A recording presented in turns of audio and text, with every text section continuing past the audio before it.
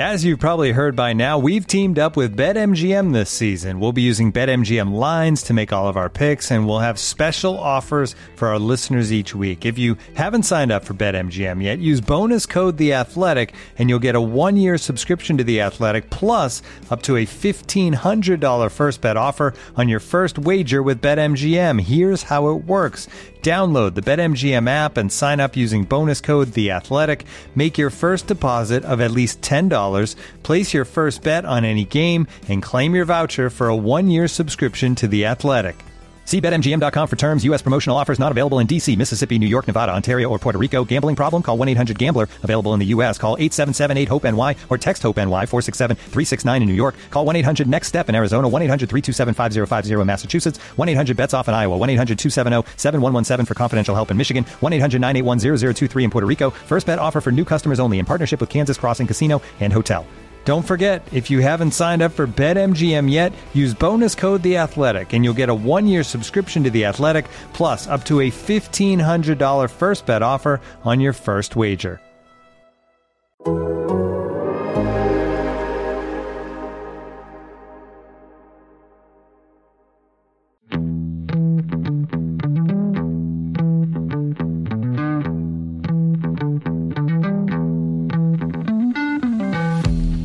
Hello, everyone, and welcome to MLS Assist, a podcast created to give insight into Major League Soccer's on-field action.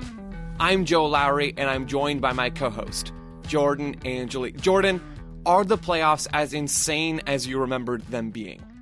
No, I feel like they're more insane. They felt like I felt like my heart rate was constantly like in this up and down. I didn't even work out, but it felt like I had that level of like heart rate at times, especially yesterday, Sunday. Yeah, I just moved us straight past the pleasantries, the hey, how are you doing? Because it feels right? I mean, sitting and watching all of these playoff games so far, they're insane. They're bonkers. The first line of my notes reads, playoffs and MLS are just wild. Because they are. We had several games in extra time and in penalties. We had several ridiculous back and forth matches. Jordan, these games are unlike anything you can see in the regular season or even in the MLS's back tournament, I think. They really are. One of the things that I noted in watching the games all this weekend and hearing little stats about everybody is Winston Reid for Sporting Kansas City is a professional. He's been a professional for a number of years, right? He is a veteran of all veterans and has come to MLS, and this is his first playoff experience in the professional ranks of soccer, and he played in England forever. So you get things like that too, where it's like, this is just such a unique thing to American sports and to MLS that I just love it. I think we have so much to talk about because so much happened, but this is what it's about. And you talk to the coaches and the players, the ones that I've gotten to talk to, and they're like, this is what we play for. This is what we work every day to create consistency. So when we get to these moments, it's just, we can handle them. I was out at a youth academy soccer game over the weekend, and this is the last thing I'll say before we get into our analysis of all 7 playoff games that have happened so far. But I was out at this game, and I heard socially distanced and masked up and all that stuff. I heard one of the kids on the team talk about it and tell his teammate on the bench, you just can't prepare for games. Like, game fitness is something different than you can train for, or you can't prepare for it. Playoffs and MLS feel that same way. You can try to create those moments of consistency. And I think teams that do that better than other teams tend to succeed more in the playoffs. But the atmosphere, even without fans, everything about the playoffs is just so absurd and ridiculous. I don't think you can truly prepare for that. And we saw some teams that maybe didn't fully prepare for that or couldn't cope with the changing circumstances as well as others. That's my long-winded introduction. Jordan, are you ready to get into chronologically all 7 playoff games that happened Friday, Saturday, and Sunday? I think I am. Taking a deep breath because we all know we need it after that. Yeah, you're very, very right. Our first game of this playoff review, it's the New England Revolution's 2-1 win over the Montreal Impact. Bruce Arena versus Thierry Henry. I mean, that is just incredible. Jordan, what did you think of this matchup? What did the New England Revolution do well in your eyes?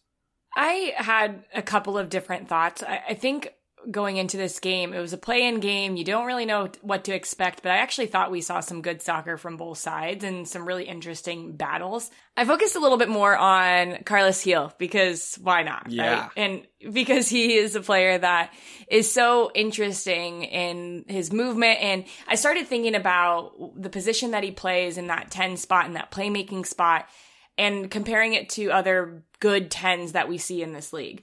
And the one thing I've noticed is those players, if you're talking about Pozuelo or Sebastian Blanco before he was injured, I think he could be dragged into that category as well, is these are players who are the playmakers and they really can go anywhere on the field to become playmakers.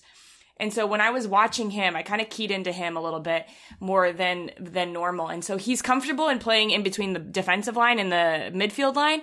But what I saw is these players, especially him in this game, and it leads to that first goal that New England scored, is he plays deep. He'll go get the ball off the center back and come all the way back as that playmaker who you think is wanting to be right in the mix of things, right behind the two. I would say New England really was playing with two forwards with Bo and Buxa, but we can get into that if we want to. So Carlos Gil comes all the way back, and because he comes back, he can see everything in front of him. He can see the two lines of the midfield line and the defensive line for Montreal. And as he starts playmaking on the left side for New England, the ball switches the point of attack to the right side, and the attack comes from the right side on a good cross into the box to eventually Carlos Gil, who finishes it. But I think what is interesting about when playmakers come all the way back there is they can then watch the play develop, see where the spaces in between the lines start to just naturally find themselves as a team shifts defensively, and then occupy the unoccupied space. And he did such a good job of just that, being patient in his movement and his running as the ball got switched. So then he was all alone on the goal on the left side. I just thought it was a beautiful finish. One, the finish was brilliant, but two, it was a beautiful representation of what he does time and time again on this team, just to watch how space gets opened up and then exploiting the space for his team. I love that. I watched the Revolution's possession shape in this game because they did control the ball. They dictated the tempo for much of this match. I watched how they were set up, and a lot of that revolves around Carles Gil, right? It's Bruce Arena setting this team up in a 4-4-2, 4-2-1-3. I mean, I struggled to figure out what it was at times because it was fluid.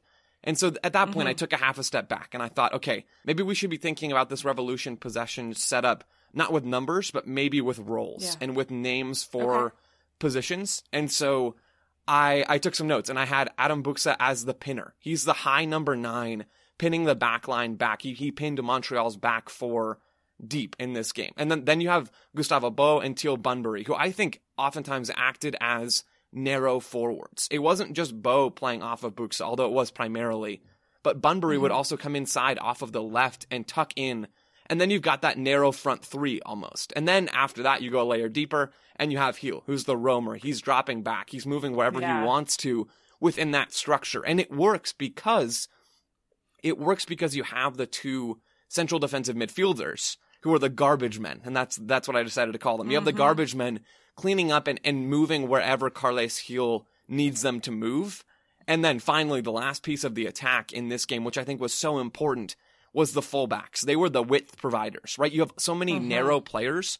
Everyone that I just mentioned prefers to operate centrally, or at least in the half spaces. Those two fullbacks, it started out as Dewan. It started out as Dewan Jones on the left side, Tejon Buchanan, who was fantastic on the right side before going down with an injury. All the pieces for Bruce Arena worked so well together. And Jordan, if I didn't know Bruce Arena, and I don't know him personally, but if I didn't know his opinions about tactics and his general disregard for a lot of that stuff, I would think this guy was an incredible, detailed tactical manager. And it just speaks to how well players can do, even when they're under a sort of loosely regimented tactical structure. These guys played so well in possession against Montreal. One thing I do want to mention off of that is there isn't a lot of games this season where New England has had their 3 DPs on the field. Yeah. And if you watch this game, you see why these DPs are so important. It was Buxa, Bo, and Carlos Gil, and a lot of the really good plays that came for New England had them incorporated in one way or the other. And what I found interesting is you mentioned Buxa as he pinned the defense back. The pinner, yeah. So I actually noticed, so when I was looking at, okay, how are they playing? I noticed the 2-man front line, which you were just saying, Bo and Buxa. And Buxa actually, contradictory to where Bo was lined up as a midfielder, Buxa was coming in as a false 9 and being that connecting player. So then Gustavo Bo could counteract that with the runs in the seams, which he's so good at, right? Because he's better in space on the dribble than Buxa is, where Buxa is a target player, right? So if it was an open play and New England was working through the midfield, Buxa would drop in, Bo would try to press the back line and try to get through the seams. If the ball got into the attacking part of the field, in the attacking third, they would switch. Bo would come into the midfield. Buxa would push the back line to be a target with his frame, with his ability in the air, with those crossed balls. So I just thought it was super interesting how they managed the role and the counter movement of those two, depending on the place in the field that they were attacking. So well organized for New England. They get that opening goal. I mean, it's in the 38th minute, so not exactly in the opening stages of the game, but they get the game's first goal through Carles Gil. You talked about that goal already. Then in the second half, the Montreal Impact grab a goal against the run of play. It's off of a free kick. Romel Kyoto ties things at 1-1. And then it is Gustavo Bo late in the second half. It's in the 95th minute. The Revs are in possession and he finds a pocket of space just outside the box, and Gustavo Bo makes the Montreal Impact pay for giving him that space. One quick thing on Montreal. They're out of the playoffs. Their season is over, except for a CCL game that has now been rescheduled for December. But their Major League Soccer season is over. Thierry Henry's approach to this game was not necessarily aggressive in that he told his team to go get the ball at all costs. We need to be in possession all the time. But it was aggressive in that when they were back defending, the wingers just didn't track back. The wingers had no desire, or they were specifically told, and that's my educated guess, they were told not to track back and help so that they could grab space and get attacking chances in the attacking half. They did not move back to help their fullbacks at all, which gave the New England Revolution tons of room to work with, but also made them dangerous on the counterattack. And credit to Andrew Farrell and Henry Kessler for shutting down so many of those Montreal Impact counterattacks, because I think without that balance and without those two guys in the back for New England, this game probably would have had a very different scoreline. Yeah, that's a really good point. Okay, Jordan, are you ready to move on to our second game, the second Eastern Conference playoff game between Inter Miami and Nashville SC? I'm ready, and I'm going to start this because why did Inter Miami play Lewis Morgan centrally, Joe? I still don't know. I mean, clearly they weren't listening to your preview of them where you said Lewis Morgan should be isolated out wide. I mean, Diego. Get with it. That is shameful. So that is a big issue, right? And I think it was called out on the broadcast as well. Having a guy who's probably more inclined to play wide and take guys on 1v1 or drive into space in a central position. Lewis Morgan played as a right-sided central midfielder in this game, which I thought was strange as well, Jordan. I just don't understand I'm genuinely asking you this question. Why do you think Miami lined up in the posture that they did? They've played a 3-back before, but I think that they've been a little bit more sturdy as of late, playing in a 4-2-3-1. And they've had some creativity with Pizarro. I mentioned those tight relationships, and I think that they could have just pushed Matuidi up to that attacking midfielder spot, which we know from watching this game, he didn't want to defend anyways.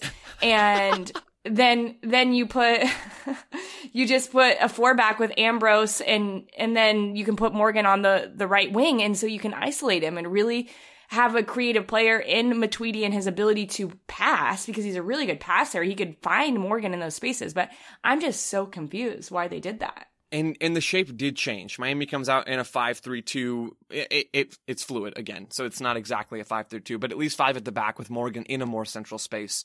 And then once they go down 2-0 in the first half, Diego Alonso makes a first half sub and brings on someone to shift it to that forward the back shape, getting Morgan a little bit higher and wider.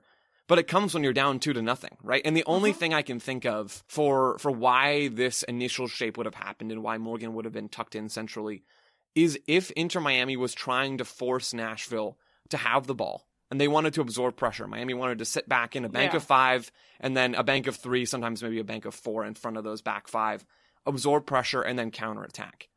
Maybe that's what they were trying to do, and they thought they could execute that game plan better out of a back 5 with Morgan centrally than the other way around. But it didn't work, right? I mean, we see them change after they're 2-0 down. Nashville are looking comfortable with the ball and have scored twice. I mean, it didn't work, and I think it reflects poorly on Diego Alonso's ability to assess his players and where they're best suited to play on the field, and then actually how he approached this game specifically. Well, I think also credit has to go to Gary Smith, because he probably knew that Miami thought, oh, let's give Nashville the ball and just let them try to break us down. And Gary Smith was like, all right, well, we're just going to high press you, win the ball back as high on the field as we can, and create opportunities out of this. I thought that Nashville's structure defensively and their ability to, this is a coach who's been successful in playoffs in the past in Major League Soccer, winning MLS Cup with Colorado Rapids back in 2010. So he knows what it takes to just add a little wrinkle to your game in order to catch the other team off guard. And I really think Miami was caught off guard with the able of Nashville to get after them. Alex Muyl was a terror up there. Yeah, he took his Red Bull principles and just stashed them into the Nashville starting lineup and got after guys for Inter Miami. That's for sure, Jordan. Uh-huh. I mean, this game for me, I like the defensive side for Nashville, and I think that's what we have focused on a lot this year and what a lot of people have focused on because they've been so solid. Mm-hmm.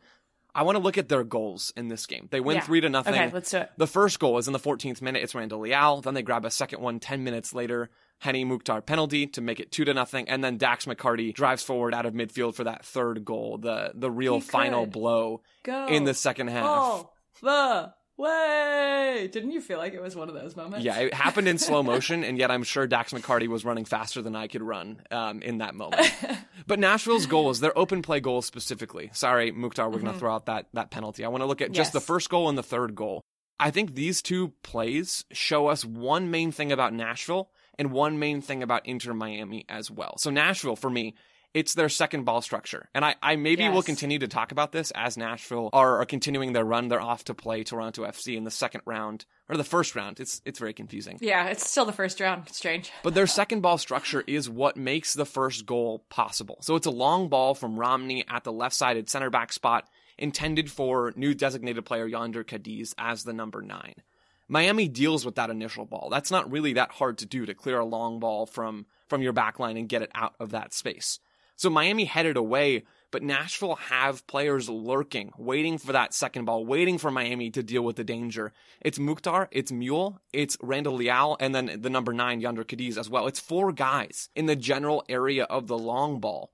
So when Miami head away the first pass, that long ball from Dave Romney, Nashville clean it up really easily, and it gets Randall Leal on the ball in a pocket of space just outside the box, and he scores. Matuidi is not interested in defending. He's not interested in tracking back, and that second ball structure from Nashville made that possible, and it also really highlighted how slow Inter Miami's defense can be, and we do see that again on the second goal with Dax McCarty striding forward. No one stopping him, no one stepping to him from midfield, and no one stepping forward out of the back line.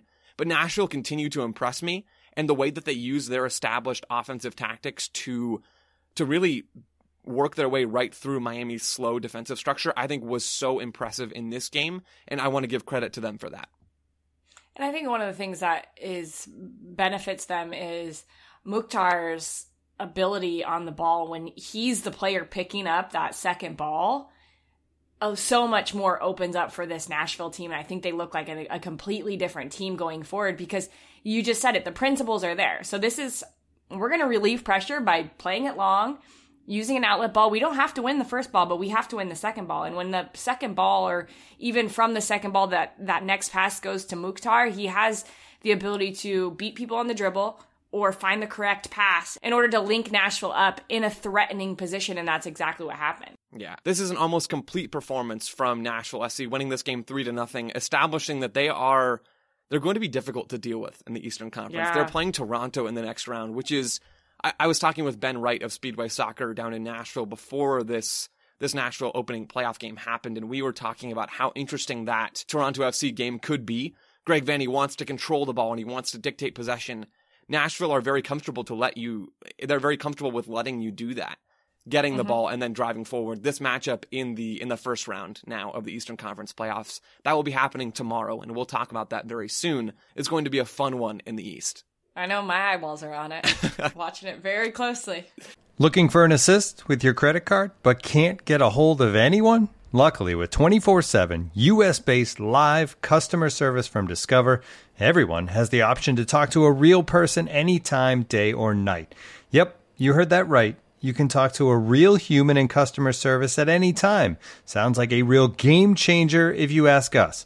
Make the right call and get the service you deserve with Discover. Limitations apply. See terms at discover.com/creditcard. Looking for an assist with your credit card but can't get a hold of anyone? Luckily, with 24/7 U.S.-based live customer service from Discover, everyone has the option to talk to a real person anytime, day or night. Yep, you heard it right. You can talk to a real human in customer service anytime. Sounds like a real game changer, if you ask me. Make the right call and get the service you deserve with Discover. Limitations apply. See terms at discover.com/creditcard. On to the first non-play-in playoff game that we have to talk about today. It is Orlando City's 1-1 win over NYCFC in the first round in the Eastern Conference. Wait, what? Yeah, Did you say 1-1 win? 1-1 win on penalty kicks. This is the game. No. This is the game that everyone probably knows about already because it was filled with insanity. I mean, there is just so much ridiculousness that happens. Jordan, do you want to highlight any one specific point of insanity, or should we just kind of brush past the wheelchair and the kick and the penalty kick thing that happened? Well, I had a game with the crew right after this game. So I basically got to see the first 10 minutes, which after the first 10 minutes, I thought, wow, this is going to be wild.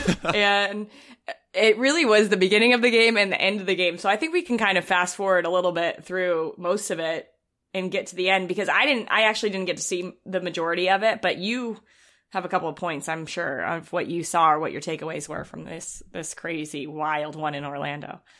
I want to start with one moment of it wasn't off the field stuff because it happened on the field, but it wasn't in the actual, flow of the game. I'm not really sure how to describe that, and I'm not doing a very good job of it, but one moment of the extracurriculars, we'll go with that. And it truly is when Ruan is on the sideline, right? And he's already kicked Gary Mackay-Steven, and there's been the whole small shove from Mackay-Steven that gets Ruan laying on the ground.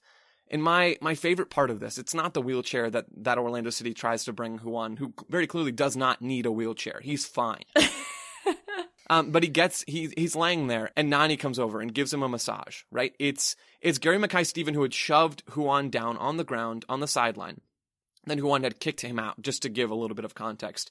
Nani comes over and starts giving his stomach a massage, right? And he's fine.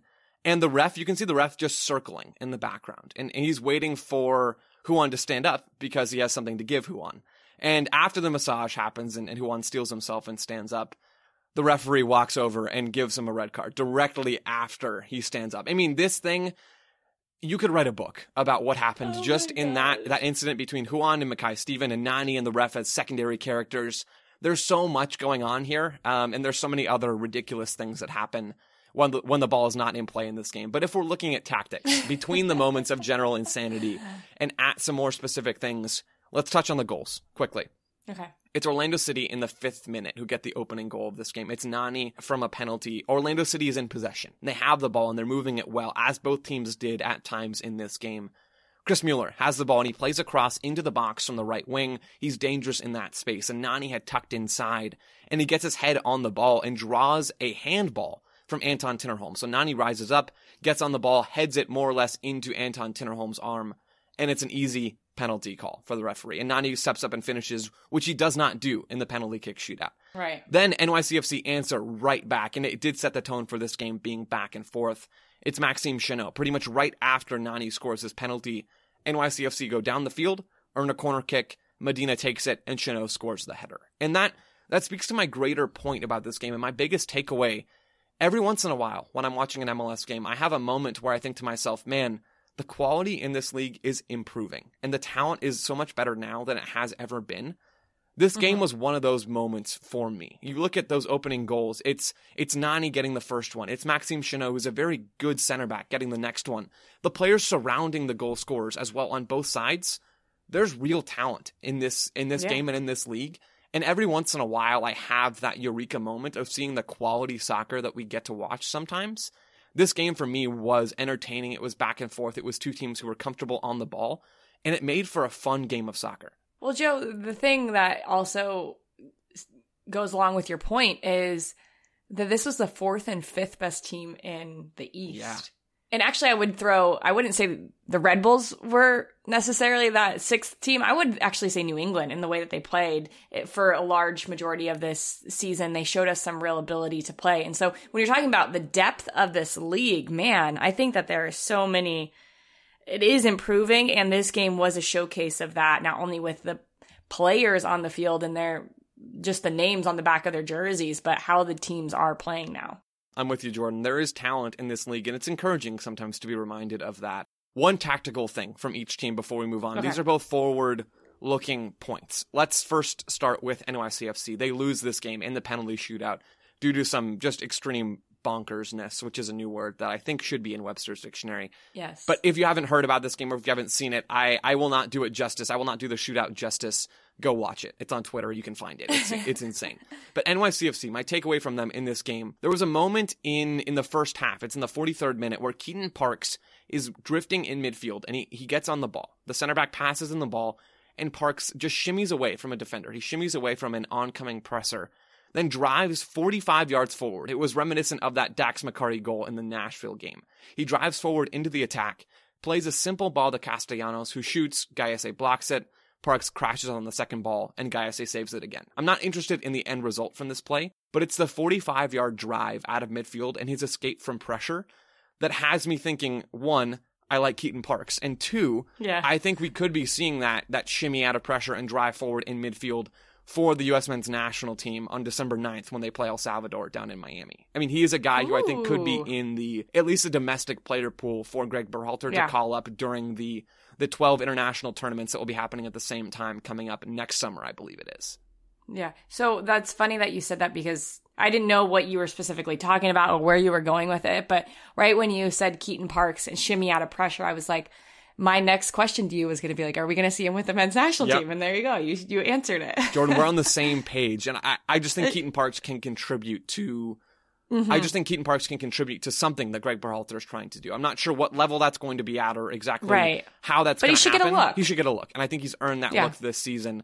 Orlando, quickly, because we will see them playing in the second round against the winner of New England and the Philadelphia Union. That will happen tomorrow. Orlando had a moment in the first half. It was the 15th minute. I guess I'm going hyper-specific with these things. That wasn't really intentional. I like it. But in the 15th minute, they have the ball on their left side. And with Orlando, if you think about their left side, number one, it's Nani out on the left wing. Number two, it's Mauricio Pereira drifting over to that left side from his number 10 spot. And that's what happens in this moment. It's Nani who plays the ball into Pereira, who then slips Daryl Dike, who drifted over slightly to the left side. He slips Dike in behind the back line with a one-touch pass.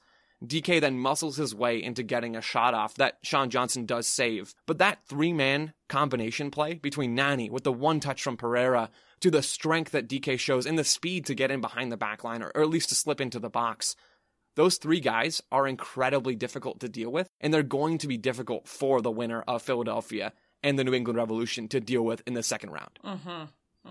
Still the first round, but yes. Yeah, we'll move past them. Wait, no, they're the first round. See, I'm even confused. Yeah, and I think at this point we're probably confusing our listeners, so maybe we'll just tell them to go look at a bracket. MLS has a great one. MLS has a great one on their website. I cannot recommend it highly enough. Okay, Jordan. Let's get to Saturday, the second game in Saturday, which was Columbus Crew, New York Red Bulls. Wow. Yeah. I thought we were going to see another jaunt to overtime at the end of this one. It was wild. For you, Joe, you were observer from a different angle. What sticks out to you right away? Because I think when I was watching the game, there was a couple things that popped out to me that I was talking about on the broadcast, but I'm interested to know what you were thinking. Yeah, so for me, it feels wrong because they have been eliminated, but I was more interested in watching the Red Bulls in this game. They lose at 3-2 to the Columbus Crew. They make a late push at the end. But I was interested in watching the New York Red Bulls in this game because it was Gerhard Struber's first game coaching the Red Bulls. I mean, they had announced his signing more than a month ago, if not 2 months ago at this point. Time is strange, especially now. But he's been announced for a while, and he finally makes his way over to the team after visa and COVID complications. And he takes over in this game for interim manager Bradley Carnell, which is weird, right? I was confused by the timing alone, coming over and having your first game, be in a year that's as strange as 2020 has been, and be in a season where you haven't spent much time with this team at all. But he takes over in this game, and so I was interested in watching how the Red Bulls played and how they lined up and what they tried to do. And it didn't look a lot different than what we've seen a lot through the years with the New York Red Bulls, especially after they make that change from Mike Petke to Jesse Marsch. But in the first half, I wanted to point out a shape change, a shape shifting. In the first half, the Red Bulls, from what I saw, played in a 4-4-2 diamond, with Royer and Barlow up top, Caden Clark, the youngster, the 17-year-old, as the 10. Then they play with 2 8s and a number 6. That shape, that Philadelphia Union-esque diamond shape, was different than what the Red Bulls had done this season. They changed it, I think, in the second half to a flat 4-4-2. But that honestly was my main observation, looking at what we could see in 2021 from Gerhard Struber and the New York Red Bulls, and we could see the diamond. It at least looks that way. Yeah, and I think that was interesting because it caused some problems for Columbus in the first half and just how they were going to press in the midfield. And when they went into a high press and the ball went to the bottom of the diamond, if Artur Nagbe went to press that player who was the 6 for Red Bulls, then it left Caden Clark in a huge gap. And I felt like the Red Bulls for about 20 minutes did a really good job of using their structured diamond to pull apart and ask questions of the midfield shape, that defensive shape for the Columbus Crew, which was a really interesting battle. And I think they made some adjustments by bringing one of their 2 higher attackers, either Zardes or Sellarayán, back a little bit to help with that holding midfield player as the game wore on. But it was fun to watch how Red Bulls moved the ball and were willing to move the ball through the midfield to try to pull apart the defense of the Crew. And the Red Bulls get the opening goal in this game. It is the youngster Caden Clark, who only scores big goals, it seems like. I know that's not sustainable, right? But so far in his career, he scored 3, and they've all been pretty big goals. But in his playoff debut, he gets one in the 23rd minute. The Red Bulls win the ball back in midfield, or they win the ball in midfield and transition quickly. That's the summary of this goal. It ends up with a poor clearance from Harrison Affel once the Red Bulls work the ball into the box. Darlington Nagbe is looking at the ball and not moving around in the Blaise Matuidi school of defending a little bit. He gets his own goal later on, so we'll give him some grace. But it is a nice play from the Red Bulls, doing exactly what they want to do, winning the ball, moving forward as quickly as possible, and then cleaning up stuff in the box when loose balls pop up. That's the opening goal. The Crew respond, though, very, very quickly after that. And Pedro Santos grabs the penalty. It's a bang, bang. I mean, the Red Bulls score, the Crew fight right back and score. I think at that point they start to do their thing, right? They start to move the ball a little bit more. They start to have control of the game. And I think, Jordan, that leads into the second half with Darlington Nagbe's goal. But this is a good chance for us, not getting into the weeds about the Crew goals, but a good chance for us to talk about the Columbus Crew. They move on from this game. Jordan, what did you see from Caleb Porter's team? What did you like about what they did to get them that 3-2 win in this game? I actually thought that Artur and Nagbe were really quiet. And there's a couple of reasons why they were quiet, and I think it plays into the game plan that Caleb Porter had. Is when you're playing the Red Bulls, what's the first thing you think? I mean, you think about them pressing you and them attacking quickly after. You're right. But it all comes from the press. So when you have two holding midfielders who like to get on the ball, especially get on the ball deep, and be your outlet player, for them to be quiet means a couple of things. I do think at the beginning of the game, and it changed as the game went on, but I think Caden Clark was man-marking Darlington Nagbe for a good portion of that first part of the game, not to allow him to build up. So you take that off of Nagbe. But I think Caleb Porter said, it's not that they weren't even going to try, because they did try to play out of the back a few times, and it sometimes almost cost them because of the high press of Red Bulls. But they were willing to go route one, as we've called it here on MLS Assist, straight to Gyasi Zardes. And my big takeaway, at one point in the game, this is later in the game, so 75th minute, when Darlington Nagbe had the collision in the midfield, or the ball off of his head, and there was a big pause for that concussion protocol. I was looking at stats, and Gyasi Zardes had won 12 of his 14 aerial duels. Wow. Which is, one, that he's in that many aerial duels. Two, it shows you that the Crew were playing direct balls to Zardes, and then second ball structure, right? How were they picking up the ball in that space? Santos, Celerayán, Derek Etienne sliding inside to help win the second ball. Different from what we've seen of Columbus Crew.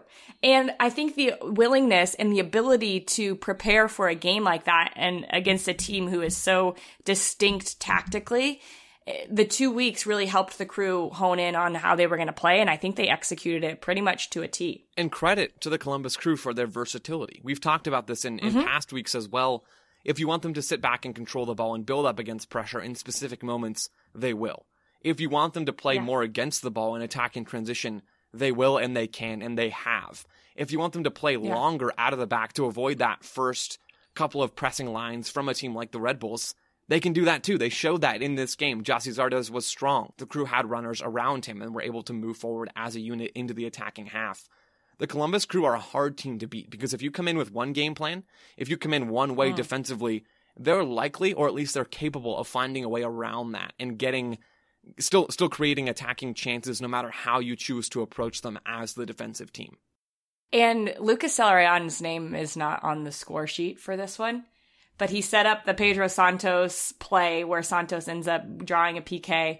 He plays the ball out and is part of Derek Etienne's cross to Gyasi Zardes. So I think that it's a little sneaky way of Celerayán saying, all right, I'm back. I want to be pulling the strings and dictating play. So that was, I think, for the Crew, really a big moment for them. I do want to say, going back to the New York Red Bulls goal from Caden Clark,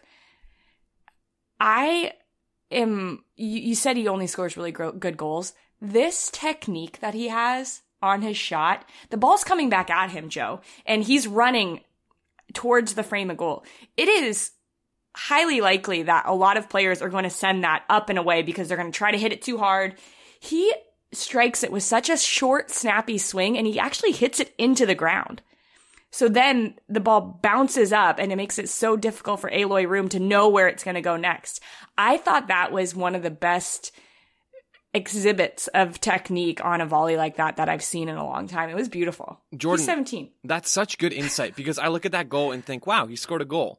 But that's because I've never played soccer. I've never tried to do what he did, right? And I think a lot of listeners out there will be with me in that regard. And for the few of you out there that maybe did play really high-level soccer, that's awesome. And you know how hard this goal was. But for a lot of us, I'm just ignorant on that. And I appreciate being educated on how hard it can be to connect cleanly with the ball in that situation and score a huge goal in a playoff game. That is huge. That's top notch. Yeah. And just the pressure and all of the, he's playing in arguably one of the most important positions for the Red Bulls in that high press system, right? Because he needed to be available at all times to not only pressure, which I think he did really well, but also be the outlet when they did win the ball to get into good positions to hopefully create and score goals. And he did all those things. I'm over talking about him being 17 because he did not look out of place. He's not going to be here for long. Caden Clark started over Kaku, who the Red Bulls paid several $1 million for in this game, under a new manager that was coming in with fresh eyes. That's something. Yeah. Victorinox, the makers of the original Swiss Army knife, have been a reliable companion for life's everyday challenges, mastering functionality, innovation, iconic design, and uncompromising quality with its products. The Victorinox Swiss Army knife provides you with all the things you don't think about until you need it. Tweezers, a screwdriver, and even a corkscrew. With the Victorinox Swiss Army knife, you can be prepared to master everyday life. You can find Victorinox Swiss Army knives at Dick's Sporting Goods. And now, two pigeons bemoaning the fact you can stream DirecTV satellite-free. You see this? A family watching baseball on DirecTV with no satellite dish in sight. Let's heckle them. You call that changing the channel? Choke up on the remote, buddy. I hope getting all these games on DirecTV makes up for your mother not pre-chewing your sunflower seeds. DirecTV has the most MLB games. Visit DirecTV.com. Claim based on total games offered on national and regional sports networks with choice package or higher. Availability of RSNs varies by zip code and package. High-speed internet service required. Terms and restrictions apply. All right, let's move on. We can talk about Caden Clark all day if we wanted to. On to the first game of Sunday. So now we're on the final day of the weekend. And this is Sporting Kansas City's 3-3 win. Again, this is on penalties, not a 3-3 win on scoreline. It's a 3-3 win over the San Jose Earthquakes. Tim Melia saving all 3 Earthquakes penalties. A ridiculous performance from him in the shootout. I'd never seen a goalkeeper saving the first 3 penalties and essentially winning this for his team in my entire life. He didn't even dive on one of them. He just shuffled and grabbed it. Like, I can't believe that. Yeah. I still can't believe it. Like, he just knew. He needs to write a book on it when he's done with this, because he can't give away his secrets right now. Sure. But he has secrets. He has secrets. Yeah, he's a wizard, which is not just a nod to the Kansas City Wizards. He is so good at reading hips of the penalty takers. He can see like a slight shift in how they're standing that could give him an idea of where they're going to place the ball. And he did that very well in this shootout. It's crazy. Yeah, and no one now wants to play SKC. No one. Because mentally, can you imagine going into that game saying, like, unless you can beat them, which I thought Kansas City was definitely, I mean, this game was open, right? It was back and forth. It was like, I don't think I've seen as many dribbles in space, right? Like, just long dribbles in any other game in this season. But if they can get to a shootout, you're not beating them, which is wild. No, yeah, you're done at that point. Or at least that's what happened in this game to the San Jose Earthquakes before the penalty kick shootout, before Tim Melia plays the hero and plays it very, very well. There are other late fireworks, not as late in the game, but at the end of regulation, before extra time, the end of regulation, it's 2-2. And we're not sure what's going to happen. It looks like we're cruising towards extra time anyway. But Gianluca Busio scores a goal. It's in second half stoppage time, and everything seems like Sporting Kansas City is going to win this game. All signs appear to be pointing in that direction. And then Chris Wondolowski says, no, actually, we're going to score this goal. We're going to tie it up. And it was even later in the second half stoppage time that Wondo grabs the late equalizer that sends them to extra time. And even though the Earthquakes fall in penalties, they persevered in that moment and grabbed that late goal. Jordan, if you'll indulge me, I want you and I to go through these last 2 goals, the Busio goal and the Wondo goal, to talk about why or how these late fireworks happened. Because for me, that was the craziest part of this game besides the penalty shootout. Yeah. Okay, let's do it. Okay, so goal number 1. Technically, it was the 5th goal of the game and Sporting Kansas City's 3rd goal of the game. But goal number 1 in this discussion is Gianluca Busio's goal. So I'm gonna walk us through it, Jordan, and then I'm gonna turn it to you to give some more insight into this goal. Sporting Kansas City recover the ball in their own half, and it's Johnny Russell on the ball, who's all the way back, almost as a left back in this moment. He gets the ball, and he plays it forward to Gerso, who then cuts it into the box for Kyrie Shelton. So Sporting Kansas City have quickly moved up the left side, the far side of the field, and gotten the ball into the box for Kyrie Shelton. Kyrie Shelton then plays an unbelievably clever little flick back heel to Gianluca Busio in the box. So he's running forward and somehow manages to flick it back to place it with a back heel. Kyrie Shelton places it into Gianluca Busio's path, who then scores. And at that point, it's 3-2. Everything seems like Sporting Kansas City is going to win. This goal, Jordan, that flick specifically from Kyrie Shelton, is one of the best things I've seen in Major League Soccer this season. Yeah, I think I just yelled in my apartment, wow! Like, oh my gosh. It was so good. And the funny thing about the flick is you think flick is like just a soft little touch. He somehow got so much pace on it to get it to Busio with enough time for him to take a touch and then finish. Which in that moment when everyone's flooding back towards you in the box, I think that's pretty incredible and just shows the awareness of Shelton to know that he needed to get it there with a little bit of pace. I'm curious, Joe, do you remember how the ball got turned over? It was a sloppy turnover by San Jose, wasn't it? I can't remember, to be honest with you. You can't remember. Well, regardless of the turnover, I don't think it was like the cleanest of plays by San Jose. And I think we were seeing this over and over again throughout all of the games. And this is the difference in the playoffs, is the intensity of focus in moments when you're trying to build up or you're trying to create something for your team. If it goes wrong, the margins of error cost so much more. And this turnover and this win back by Johnny Russell, it shows how much Kansas City, their mentality in those moments to believe that they could figure out a way to get a goal out of it, and their movements. I thought Gerso's movement I think he even checked a little bit towards Russell and then just blasted past the outside back to get into the space. It was a beautiful run by Gerso, and he probably won't get all the credit that he deserves in that moment because of what we just talked about on the end of the goal. But the execution by Sporting Kansas City and those players that they have in big moments that have played under Peter Vermees and have trained this over and over again, I think it really showed off in that goal. The last thing I want to talk about with this Sporting Kansas City goal before we shift to Chris Wondolowski's finish for the Earthquakes later on in this game is Kyrie Shelton's movement. You just talked about Gerso's movement, but Kyrie Shelton, and I touched on this already, but I want to zoom in on it a little bit more. When Gerso's on the ball, Kyrie Shelton is making his run towards the end line. He's on the left side of the box. He's running towards out of bounds, essentially. He's going forward in the box. And in that movement from Kyrie Shelton, forces San Jose's center backs to run with him. He's forcing those players to respect his movement, because if you don't, then he's on the ball in space with time to turn and maybe even get a shot off, or at least find a pass. And so San Jose move with him. They follow him deeper and deeper into the box. And when Kyrie Shelton gets on the ball, he's moved one, if not both of those center backs, or at least delayed their movement to be able to respond to whatever happens next. And because he's dragged them with him towards the end line, that creates that pocket of space for Gianluca Busio higher up in the box. So the counter movement, think about this. So Kyrie Shelton's running towards the end line, and then the next thing that happens is the ball moves directly backwards. The center backs are running with him towards the end line, and they can't turn and then accelerate to get to Busio by the time the ball gets there. And so Kyrie Shelton's almost solo counter movement of moving himself and then moving the ball in an exact opposite direction to Busio is, for me, what makes this goal possible.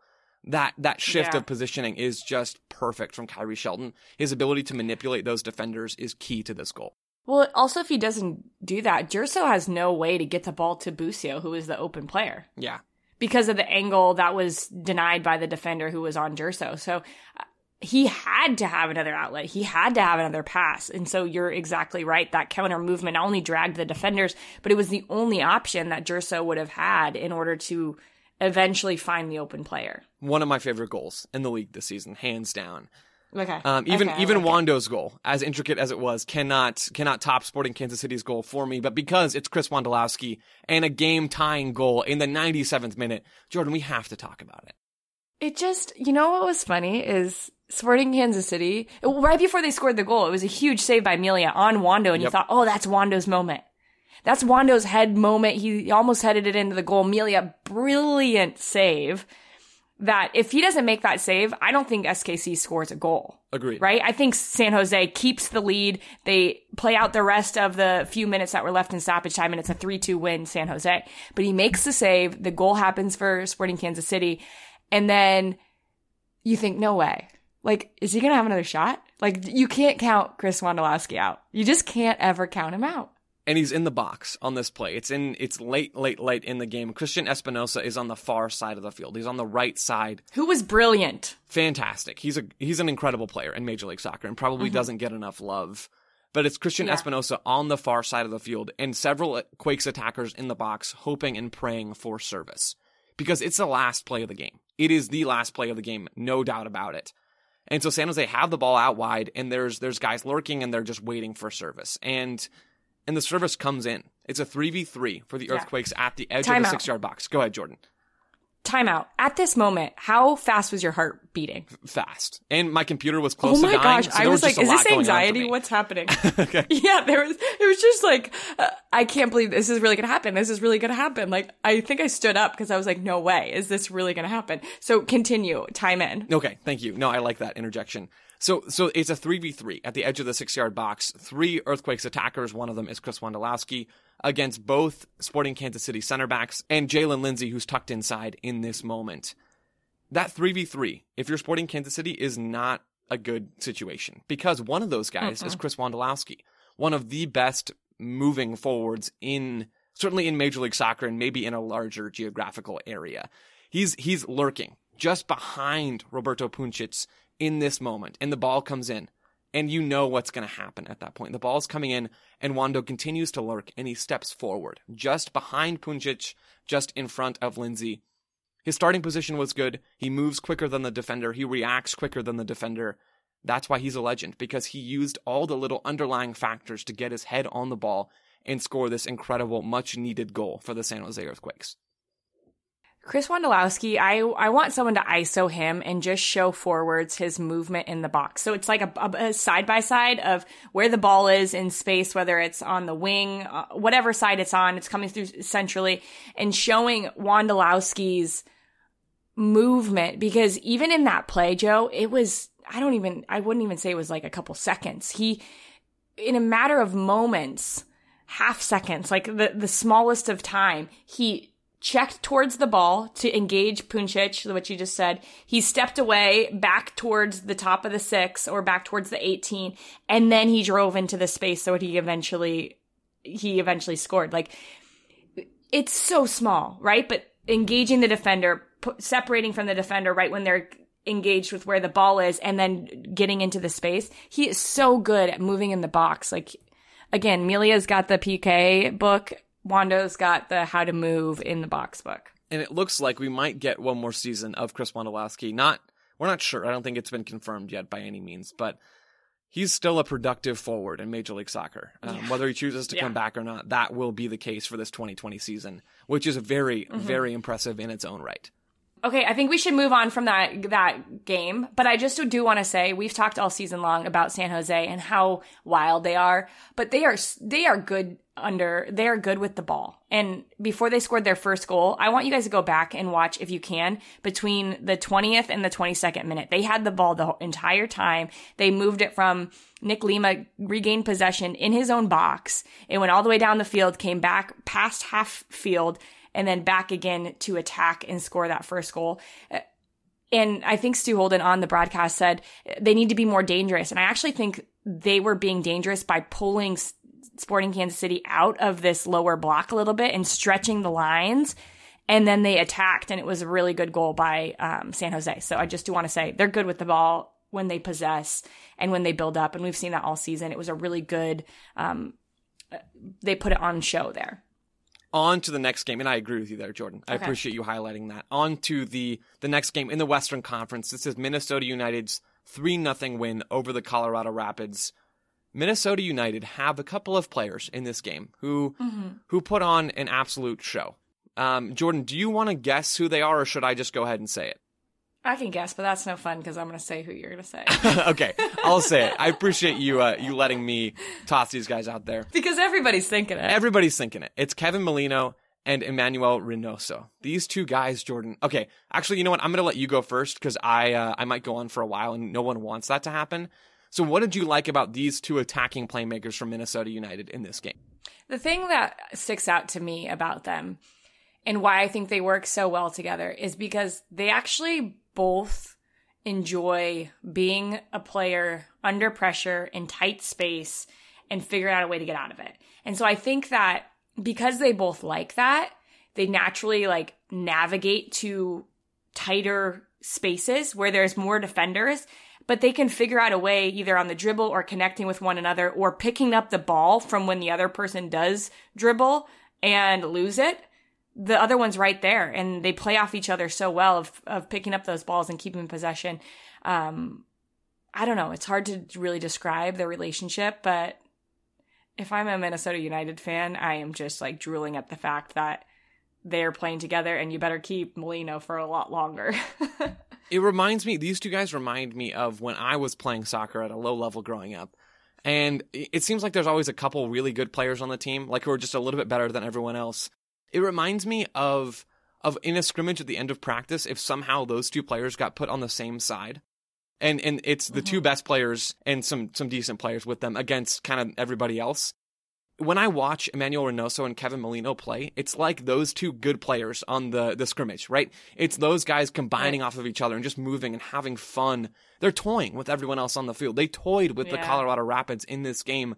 And the Rapids, in their own right, had some great moments. They came out firing at the beginning of the second half. They were very, very close to getting on the board, getting on the scoreboard, and getting back in this game.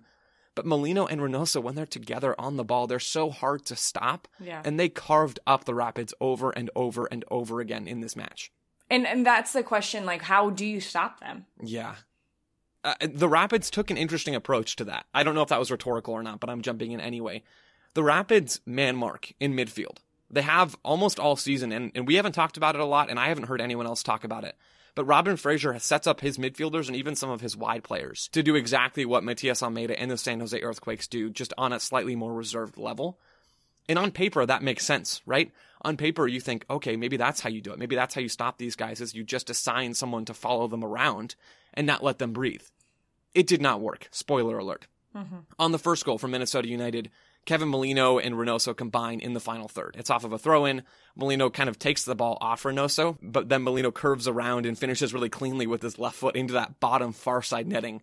It's a great goal from Minnesota United up front. It's a really good goal, and I think it speaks to that relationship that I was saying, is they're both good, so good under pressure. And I think it was a little bit of a throw-in play from Minnesota to have Reynoso come to the ball and then play to the farther Molino. Molino's a little bit closer to goal, so they play into him, and then Reynoso hooks his run around, gets that little ball off of him, that little layoff ball, and then Molino just follows him, saying, okay, there's a lot of players here. If someone just gets a toe poke, I can end up getting the ball, and that's kind of what happened, is they just follow the dribbler, essentially, and pick up the scraps and figure out a way to get the ball in the back of the net. And the Rapids couldn't stop it, ultimately. Robin Lod gets the goal, the second goal from Minnesota United in the 54th minute off of a pass out of midfield from Reynoso. All the work there that still had to be done was Robin Lod's. It was a great goal cutting inside on his left foot. But then the third goal from Minnesota United, it's Kevin Molino again, and it's Minnesota knifing their way through Colorado's defensive structure. It's Jan Greguš playing the ball across to Kevin Molino forward. He's on the right side of the box almost, and then Molino scores. They've just driven right through. Reynoso shakes his marker, and that's what leads to Greguš getting on the ball in the first place. The Rapids' approach to stopping Reynoso and to stopping Molino and the rest of Minnesota United's attack was to put tight pressure man-to-man, and Minnesota United just broke it over and over again. Mm-hmm. Well, I think the thing that's really challenging with Minnesota United is they're willing to use their outside backs to provide width. But really, because of the players that you just mentioned, they do attack centrally with a lot of numbers and are good at it, especially in transition. And that was a transition moment after a lost ball. And so everybody is just, I don't think they left the width of the six. If they did, they went a little bit wider than that off of the cross ball from Greguš to Molino, but they're attacking straight down the middle and saying, we're just going to overload numbers here and find the right pass. And they did, and they do. Yeah, it's a great goal from Minnesota United. They don't have a number 9 starting in this game for most of it. Kai Kamara comes off the bench and plays later on in the game. But it is Robin Lod playing as that 9. He's not really a false 9. He's just another attacker playing in a more central spot. Minnesota United didn't miss a number 9. I didn't think they missed Kai Kamara up top. They didn't miss a Mason Toye or a Amaria up. I mean, they didn't miss these guys because of how dangerous they are combining in central spaces, which is a real credit to the players that Adrian Heath and the rest of Minnesota United's front office have brought into this squad. I want to do one quick takeaway on each team before we move on, Jordan, if that's okay with you. Cool, let's do it. Okay, Colorado, they're done for the year. But I like what Robin Fraser is building. I like what the Rapids front office is building. I think they need upgrades in certain spots. I think out wide could be a spot. Maybe one of the center back spots could be another one.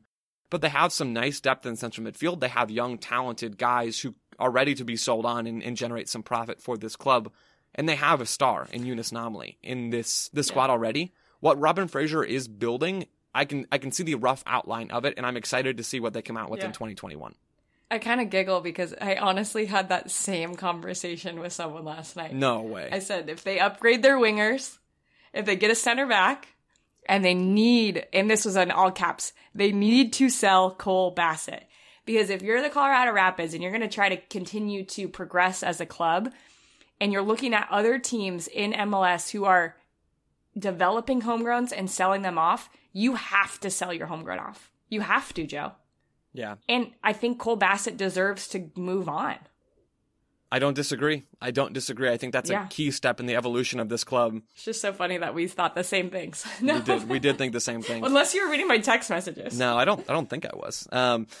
One thing on Minnesota United before we get to our last game of the episode.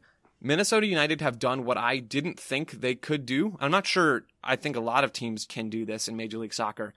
They have combined their main identity, their main element of the team, and that's defending. Defending. High pressing, sometimes sitting lower in other moments, but they are a defensive team first and foremost. They've combined that core tenet of their identity with open, fun, combination attacking play with some real stars in the attack. And they're getting buy-in from every single person on the field. They're combining attack with defense and the other phases in between those moments. And they're doing it all at a high level right now. I didn't think they could do that. I'm not sure that I think a lot of teams can do that because it's so hard. It's so hard to do that. And credit to Minnesota United for making that happen and becoming an absolute terror in these Major League Soccer playoffs. Does it kind of remind you of Portland in ways? Yeah. Yes, that's the comparison. Portland or Seattle in that they sit deeper a decent amount, but when they have the ball, they have guys who can beat you. 100%. Yeah. Speaking of Portland. You see that segue I just did? Speaking of Portland, Jordan, you're good at this. The Portland Timbers versus FC Dallas is our final game. Dallas win 1-1 on penalties. The third penalty shootout of the playoffs so far. Jordan, where do you want to start in this game?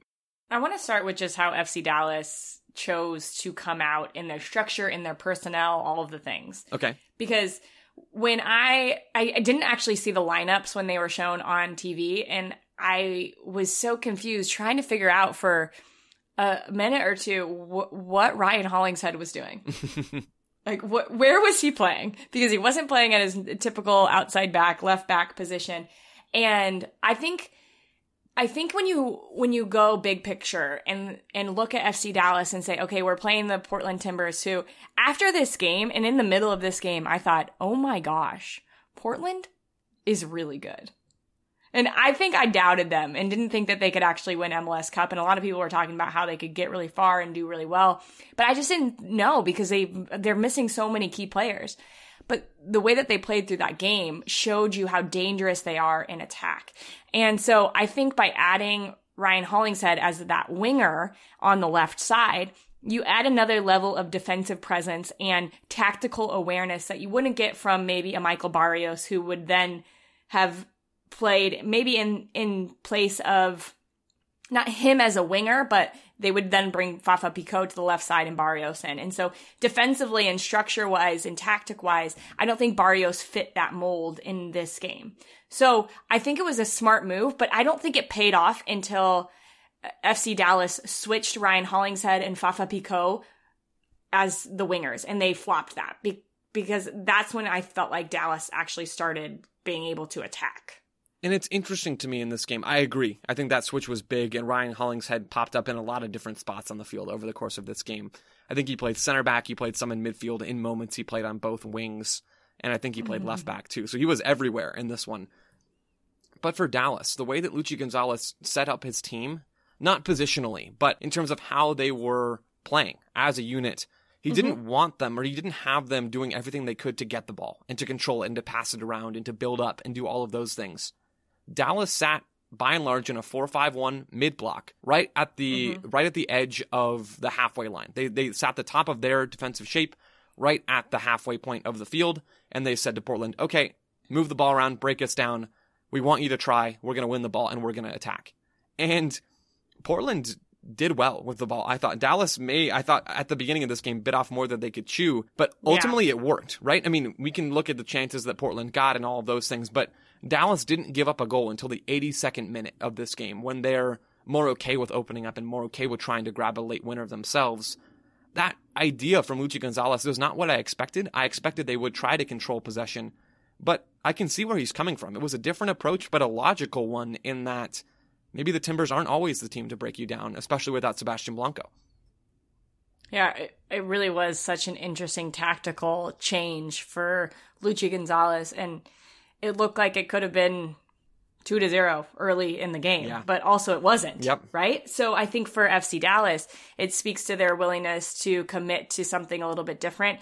It was painful at moments to see them try to relieve the pressure and just not have anyone sitting there. And before Eric Williamson left the game, I was trying to count the number of times he just regained possession in his attacking half from those balls that Dallas was trying to get rid of out of their defensive third. And I lost track because he was just always there.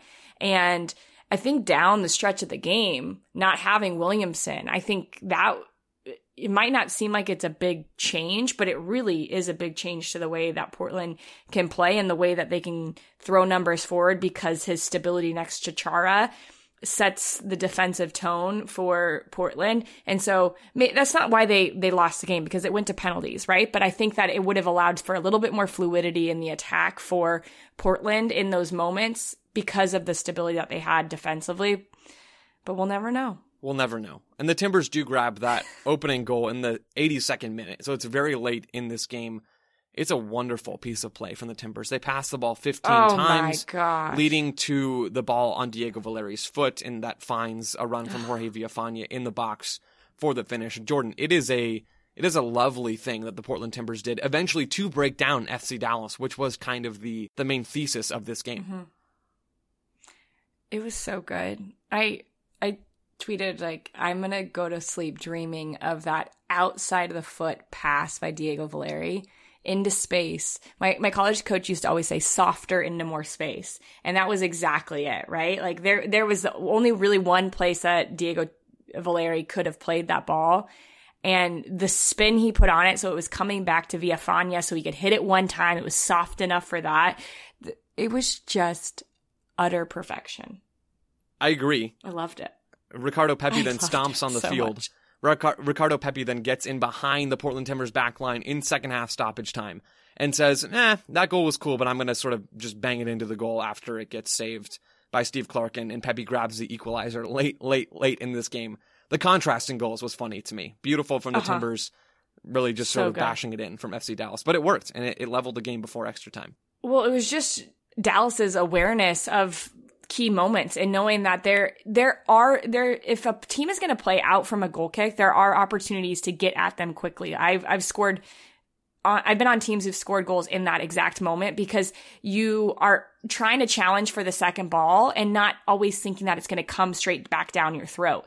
And Pepi just was more aware in that moment, and credit him. What a gigantic goal. I actually thought Tanner Tessman played him the ball. I think it was Hedges in the end, but I thought Tanner Tessman's entrance into the game actually stabilized FC Dallas and allowed them to try to create a little bit more going forward, even when then they eventually made subs in the attacking positions, because he could control the ball a little bit better than Jesus Ferreira was doing. Tanner Tessman's another guy who I would not only expect to see, I don't know anything, but he seems like a guy who can make an impact with the U.S.